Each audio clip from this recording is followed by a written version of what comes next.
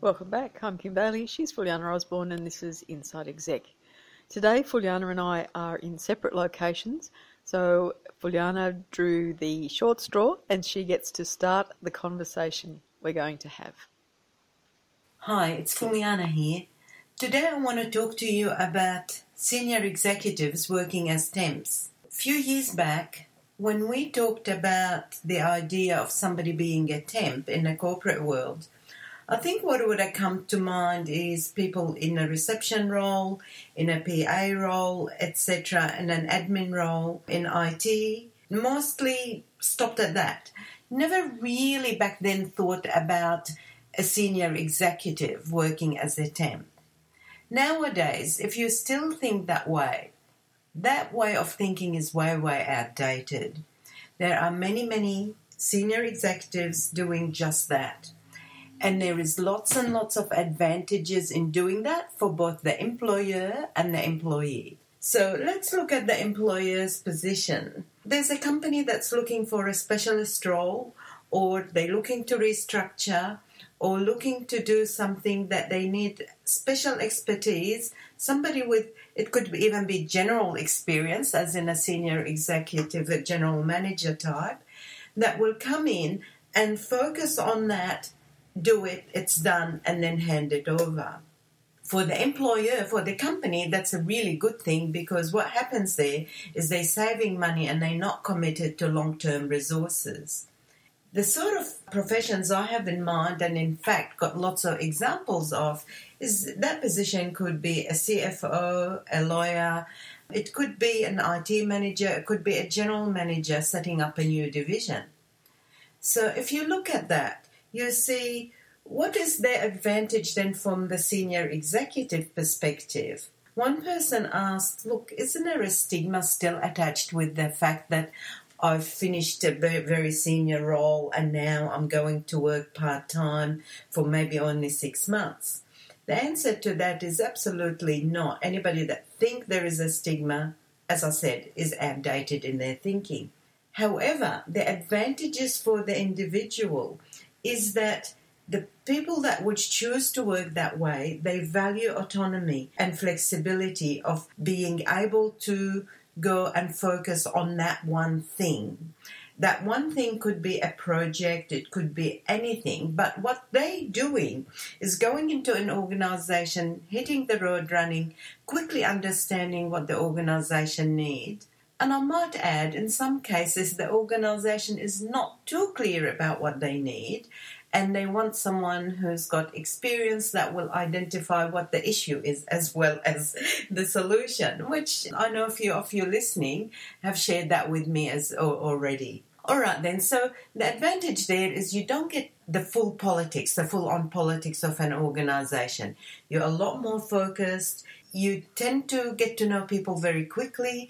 People don't have to worry about you being a threat. They know you're here to achieve an outcome and to leave it in a good stead. So now, this is a very important point, because there is also stigma attached to the fact that, oh yes, a consultant or a temp or a super temp, as they call it these days, will come in, do that and go. They don't have to live with the consequences.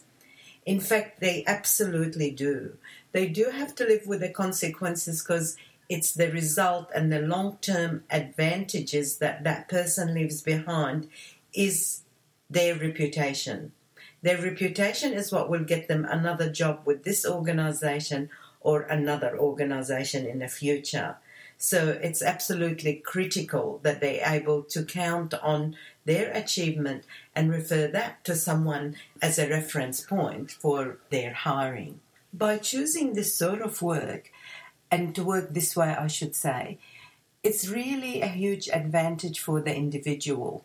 You can take your skills to another industry, you can learn about a new industry, but even within the same industry, learning about how different company works make you richer in your experience and in your thought, and therefore you are able to contribute more to your next assignment. When you're working in a permanent role in the same organisation, there's many, many advantages there as well. However, that variety that comes with it, whether you are 1 minute working with a startup company, 1 minute you're working with a global organisation, and then you're working with a government agency, a non-government agency, you're working in different countries even because of the nature of the assignment. One of my colleagues, in fact, have been able to continue to do that while he was travelling. He was able to decide to stay, say, in Europe or in the UK, and then he would spend some time, about 3 months, doing an assignment there.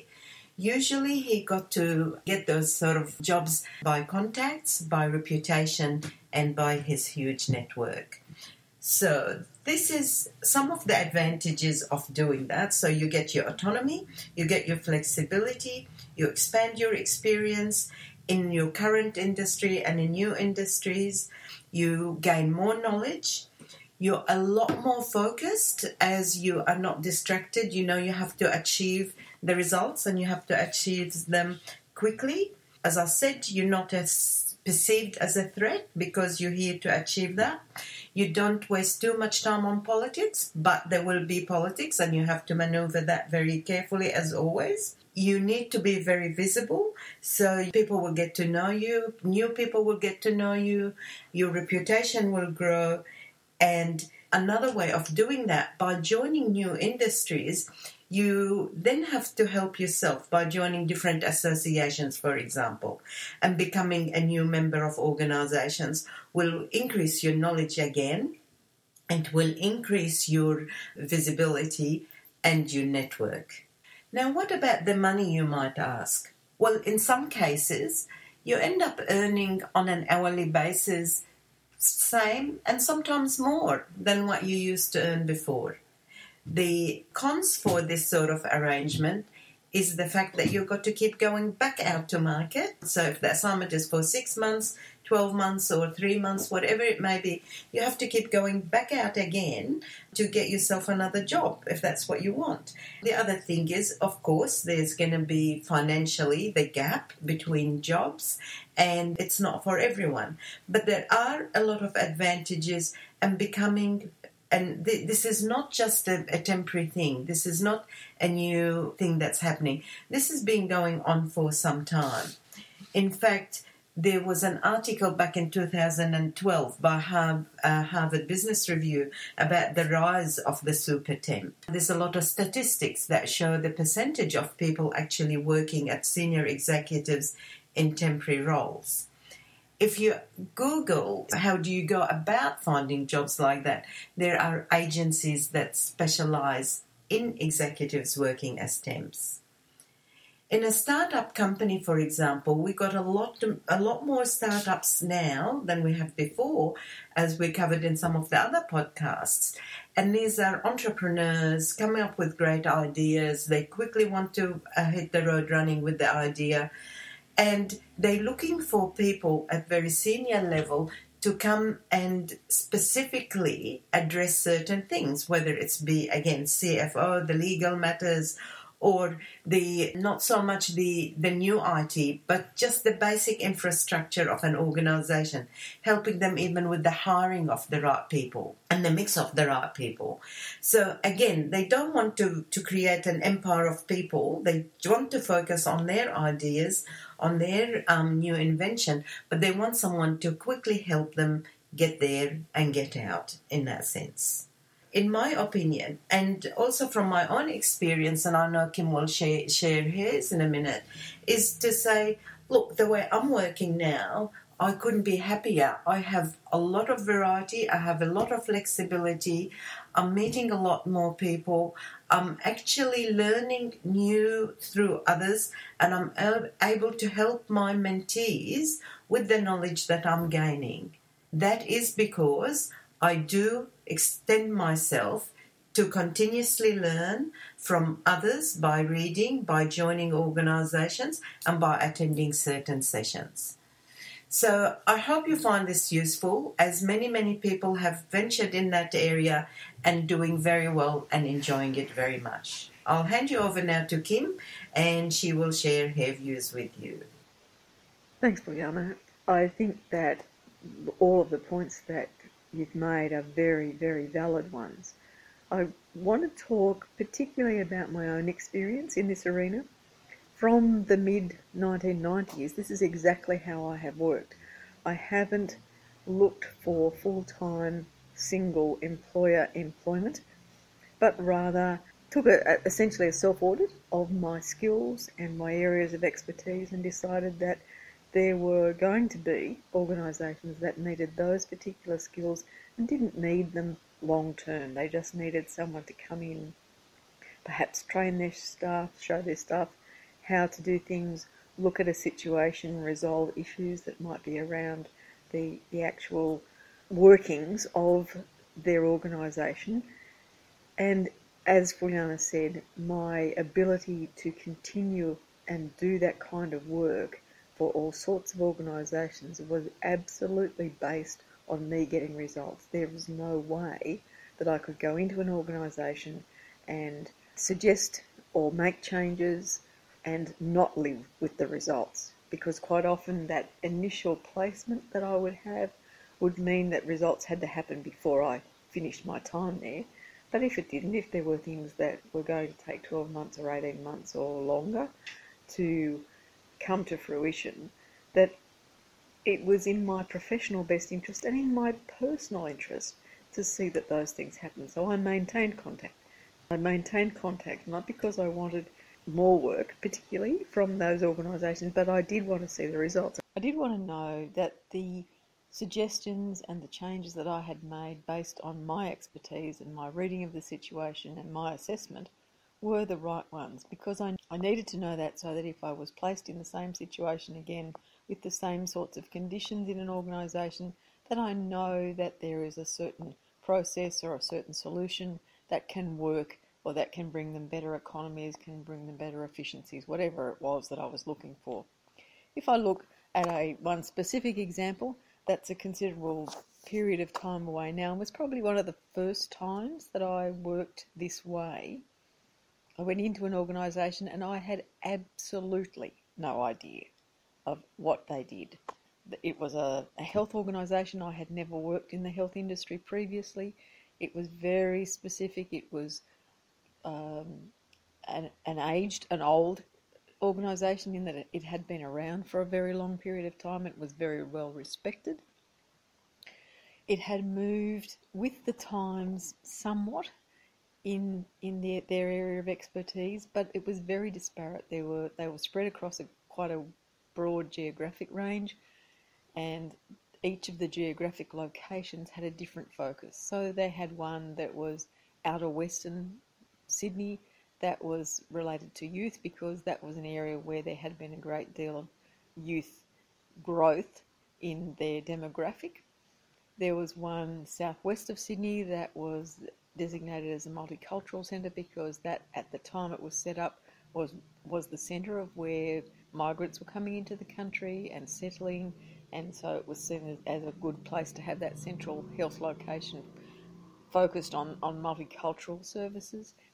There were ones up and down the New South Wales coast to deal with coastal health issues, and there was one in the inner west of Sydney which had as initially, I suppose, was more focused around education and research, because it was close to the universities and it was the pseudo head office.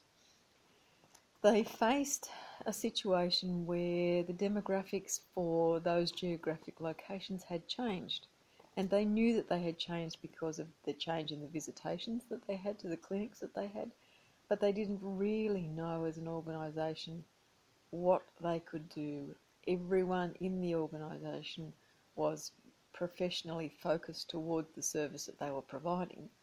So there was no one with real management expertise. And they didn't want to populate the organisation with middle managers and upper managers who just had management expertise, because they were very much focused, and their funding, they're a non-government organisation, their funding was based on them providing services, not on having a big bloated management structure. So they brought me in as a management consultant, and it was my job to look at the whole of the organisation, but particularly the youth services and the multicultural services, and work out what could be done within the structure that they already had, because they were very constrained by finance, and they obviously had to report back to the government about the funding and how they were using it. And I had a very short period of time to do it because, naturally enough, again, back to the finances, they needed very much efficiency of time and cost in that exercise. Now, I worked there initially for 3 months and made some suggestions and put in place some changes, and was very much hands-on in looking at what the issues were, but also in showing the people within the organisation that they could do more than they were doing now without detracting from their areas of expertise. So I think that that would be a very hard task for anyone who was employed within the organisation, because you're always going to be focused on what the organisation's mission is. So it's easier for someone to come in who has expertise in management generally, come in, look at the situation, make some decisions, and let these people see what they can take on as part of how they're doing things. What it does is maintain their level of responsibility, not just for their jobs, but for the organisation that employs them.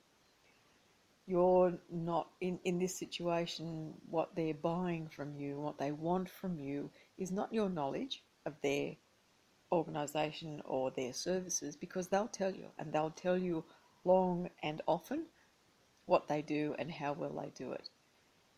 And that's important for them to be able to do that, because it still keeps, in their eyes, it keeps you in a certain slot. It means that they recognise that you're bringing in expertise that they haven't got. You're not a threat to them in terms of employment, because you don't have the knowledge or the skills that they do to provide the services that they're providing. But what they do want, and it's what Fuliana kept saying, is they want your expertise. And so you should never look at these situations as something that is less than what you were doing before. It's actually more, and it will always be more, because you're providing a catalyst for organisations, more organisations than one. So you're actually contributing more in terms of the economy, because you're keeping lots of organisations going and spreading around your expertise, so that the economy and these businesses can grow, can flourish, can prosper. Looking at the mindset of how you approach the situation where you've come from full-time senior employment into either by choice or by circumstance, looking at shorter periods of time. So short bursts, generally 3 months would be the shortest period of time. But sometimes you might just have a project where they want you to come in 3 days.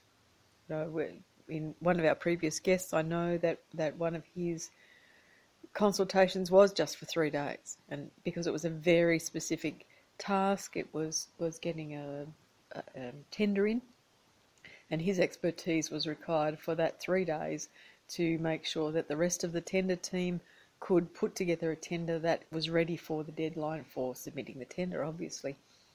So regardless of the period of time that you look to be employed in this consulting or assisting role, I think that you need to ensure that you are thinking about it in terms of your expertise, not in terms of what other people think or how it is perceived by others, whoever others are.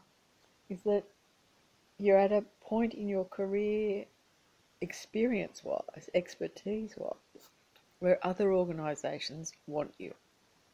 Lots of organisations want you. And it is also, I think, important to recognise that employment generally is going to change. In the next 10 years, we are going to see an enormous change in how people are employed.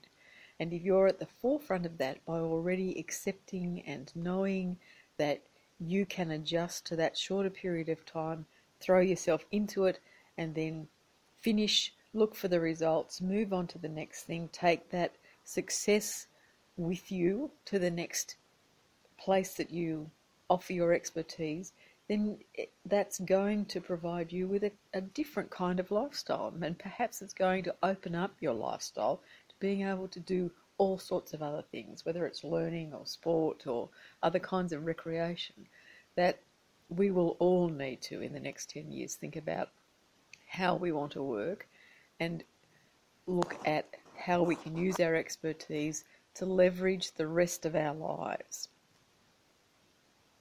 Now that I'm off my soapbox about how we should be living in the next 10 years, I think that that's probably, between us, Fuliana and I, we've covered our ideas on this particular topic. I know that it's a different sort of podcast for you to listen to when the two of us are in separate locations. We will be back in the one location fairly soon, and so you will hear a little bit more of the banter that is usually part of our podcasts. But for now, I'm Kim Bailey. She was, and still is, Fuliana Osborne, and this is Inside Exec.